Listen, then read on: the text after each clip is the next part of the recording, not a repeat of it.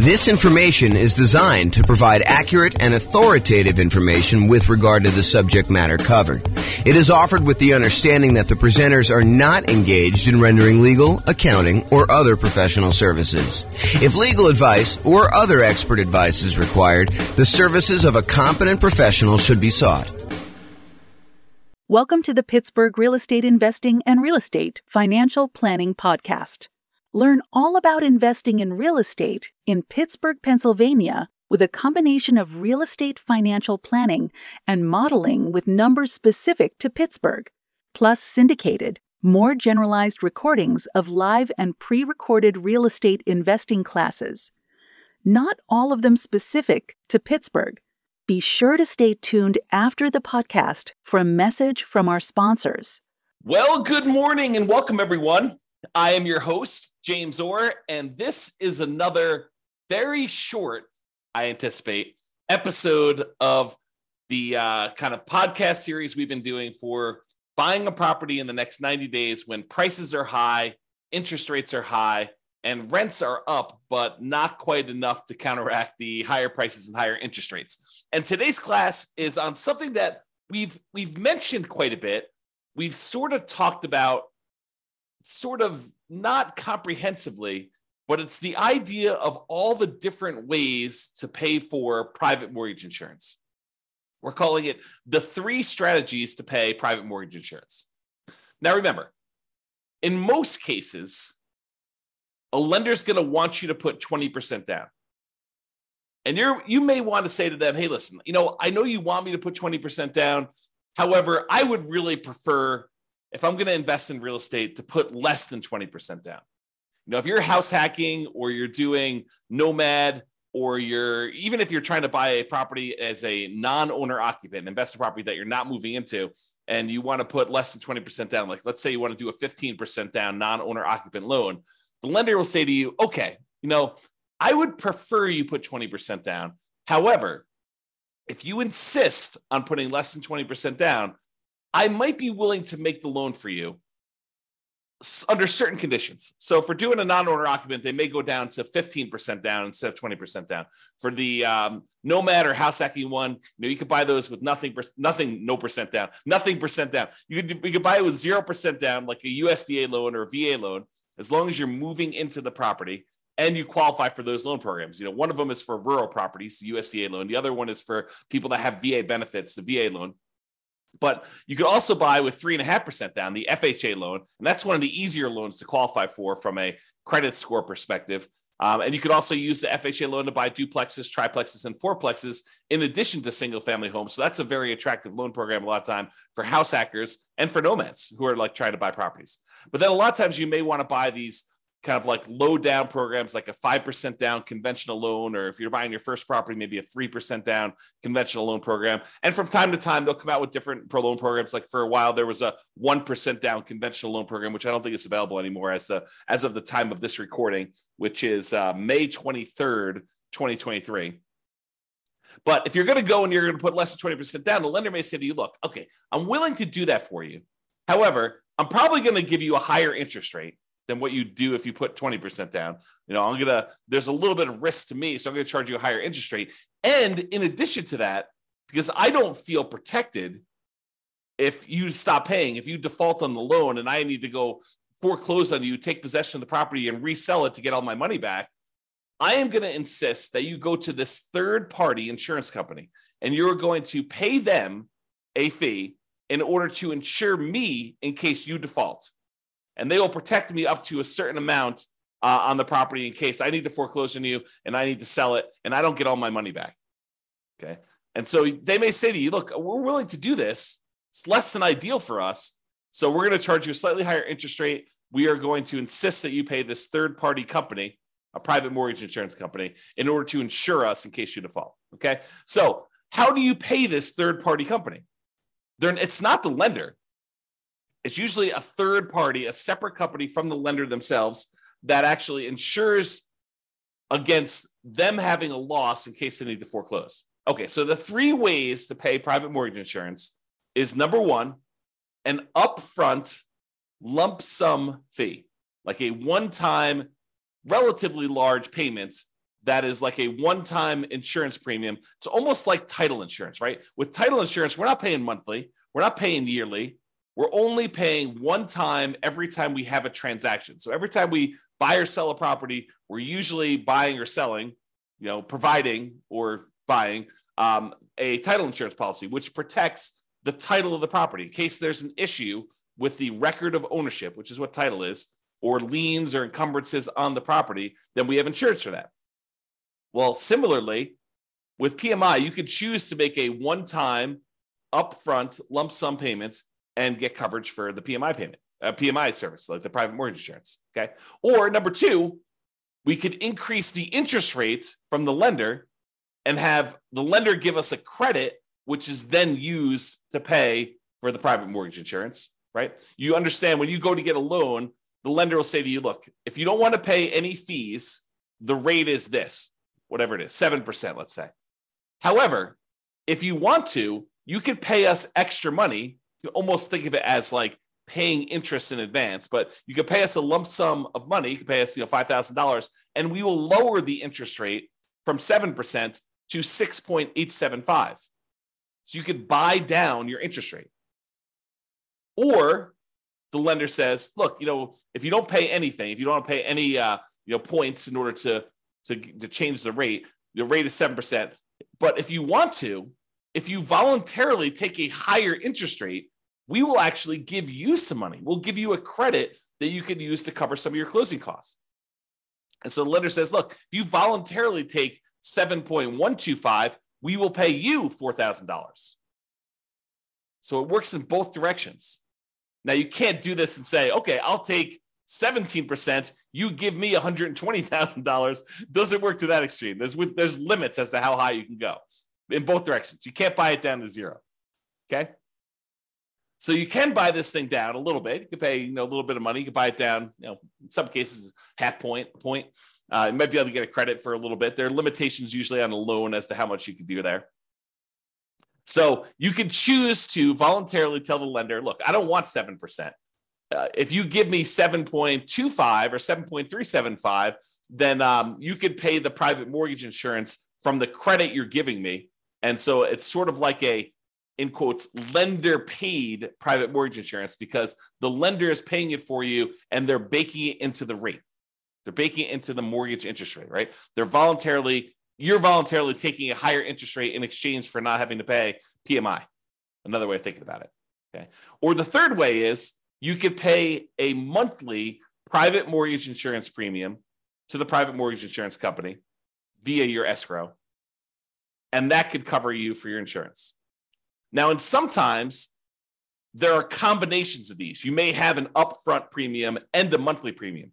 For example, with FHA loans, there's an upfront mortgage insurance premium and a monthly mortgage insurance premium.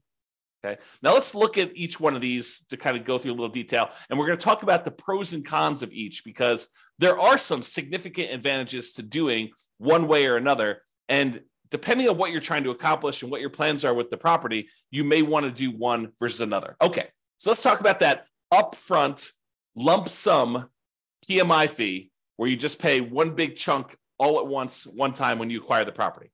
So you pay that one time upfront lump sum payment for private mortgage insurance instead of paying it monthly. So what are some of the benefits of doing it that way? Well, number one is you don't have to worry about the loan to value of the property and when private mortgage insurance drops off. So with the other payments, the other types of private mortgage insurance options, like the monthly one, in some cases, FHA being an exception, where FHA, depending on how much you put down, doesn't go away ever.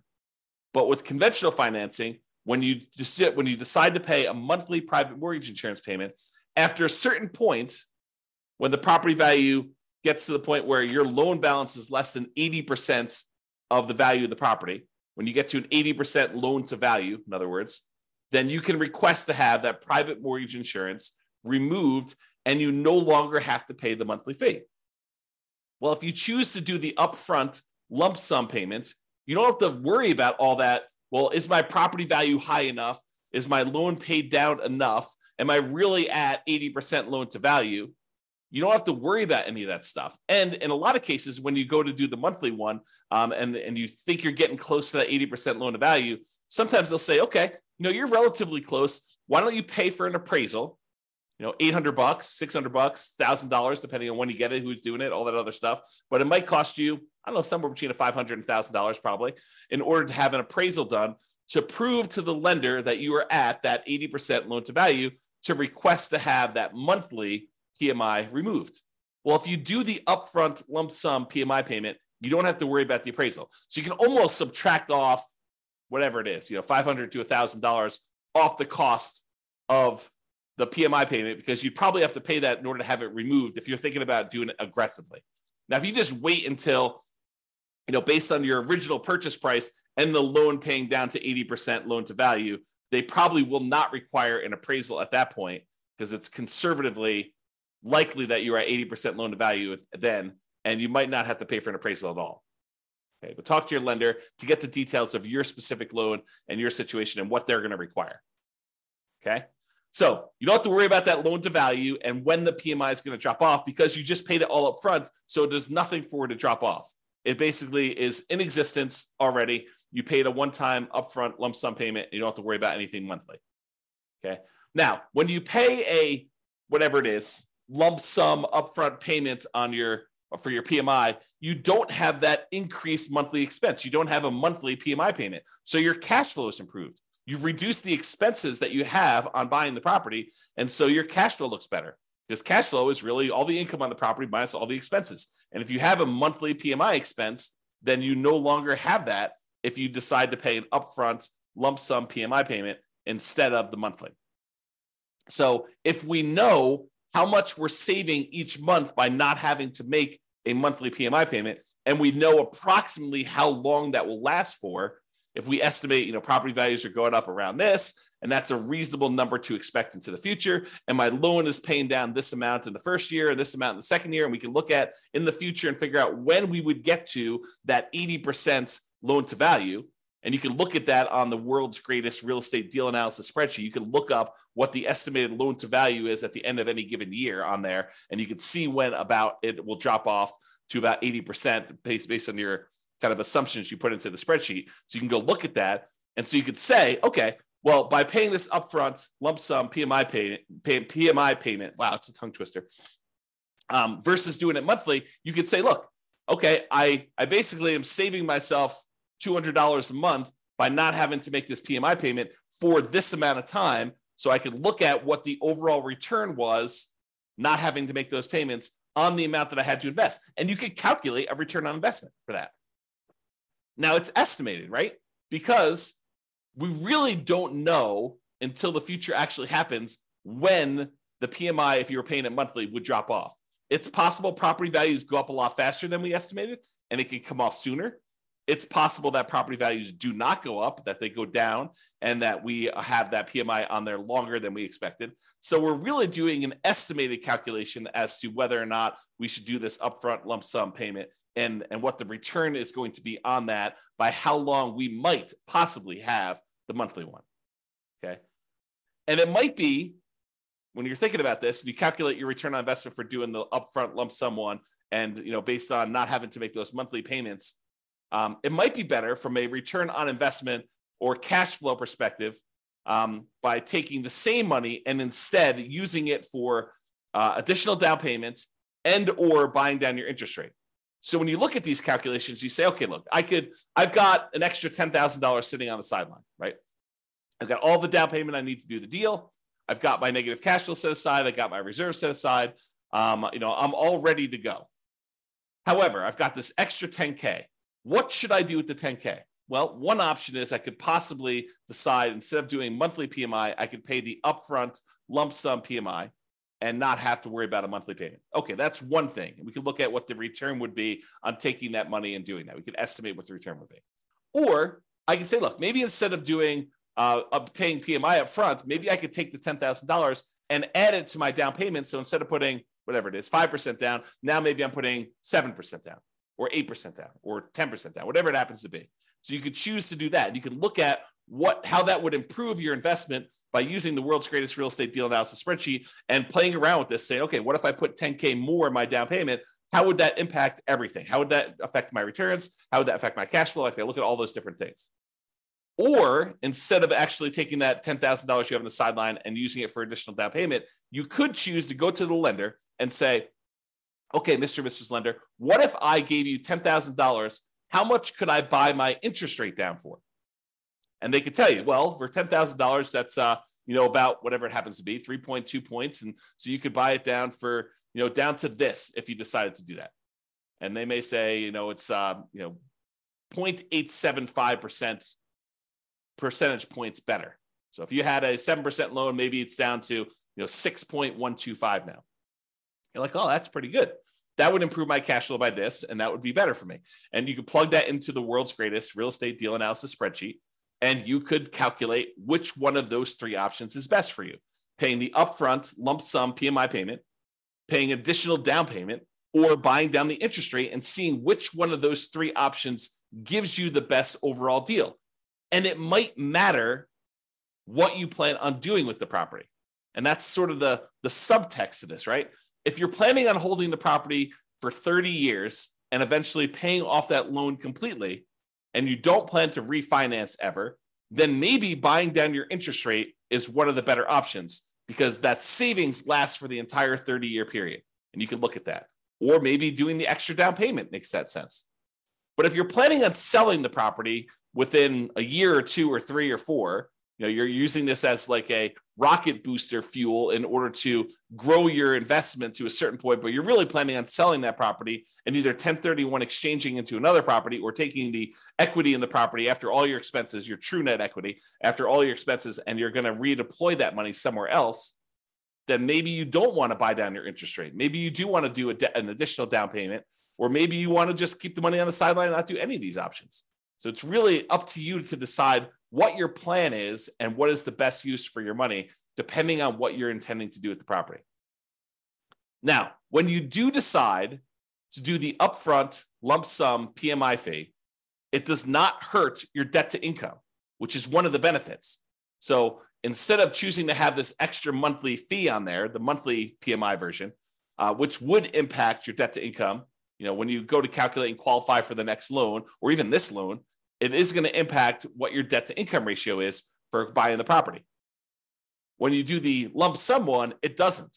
So if you were really close on your DTI numbers, one of the options could be for you to choose to pay the upfront lump sum PMI payment to improve your DTI and get below whatever ratio you need for that particular loan or that particular interest rate. Because sometimes DTI will impact your interest rate in some cases. Okay. Especially if you're high, you get penalized if you go too high. That's what I'm thinking of. All right. So the benefits are you don't have to worry about loan to value. And when it pays off, you get improved cash flow and it does not hurt your debt to income ratio. Now, what are the downsides of doing this upfront lump sum PMI payment? Well, number one is you're paying a big chunk up front. You got to have that money. If you don't have the money, it's not an option. Right. And if the market is appreciating very quickly and you have a very low interest rate, you're gaining equity and lowering your loan to value very rapidly, right? Because the market's going up, so your property value is going up, and the lower your interest rate is, the more you're paying in principal on that loan early on. It's lower interest rates actually pay a little bit more in principal payment with each payment that you're making. So if you got a low interest rate and property values are going up, then the spread is increasing quickly. And so your overall loan to value, the amount of your loan balance compared to the value of your property, is actually improving. And so you might not be paying that monthly PMI for very long at all.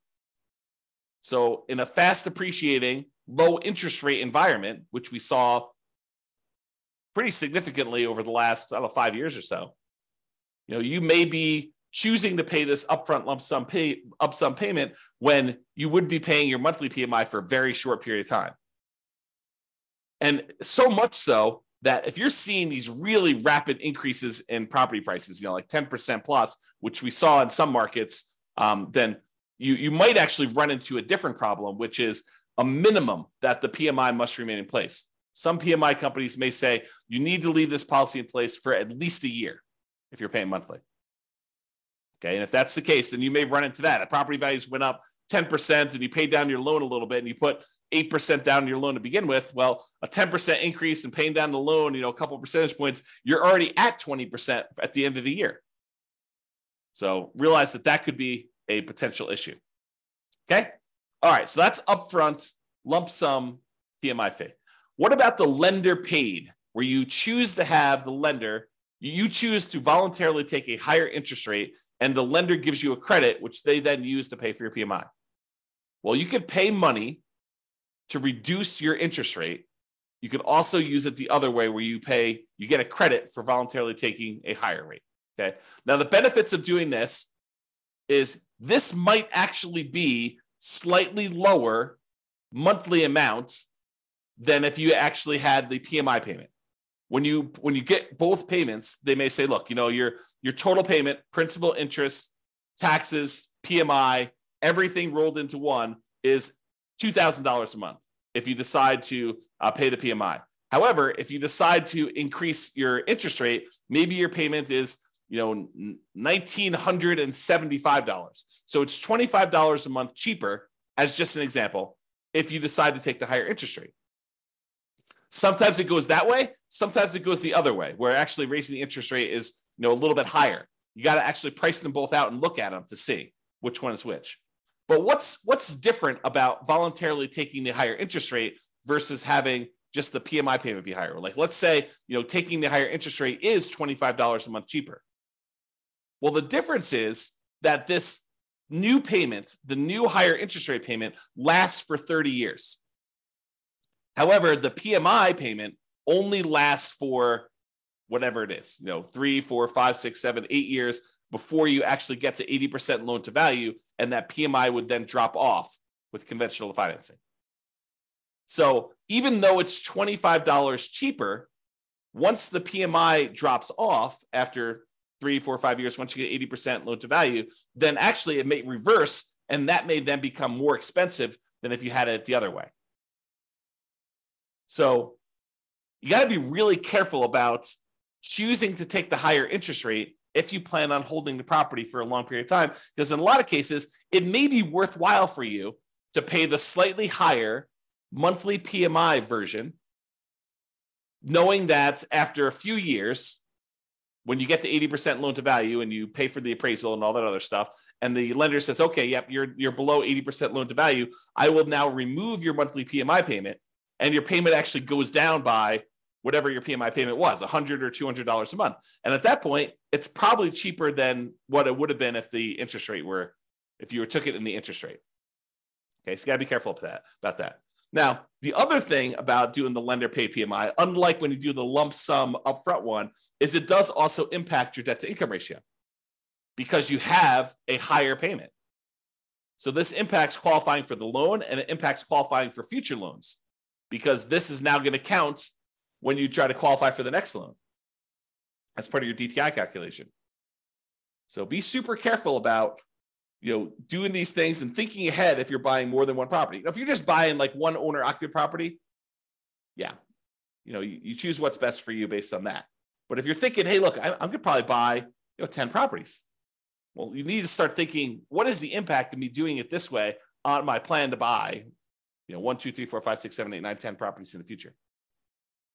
All right. And then the last option, monthly PMI. So you could choose to pay your private mortgage insurance premiums monthly. Now, the benefits are these payments are often temporary in nature. They go away after you drop below that 80% loan to value.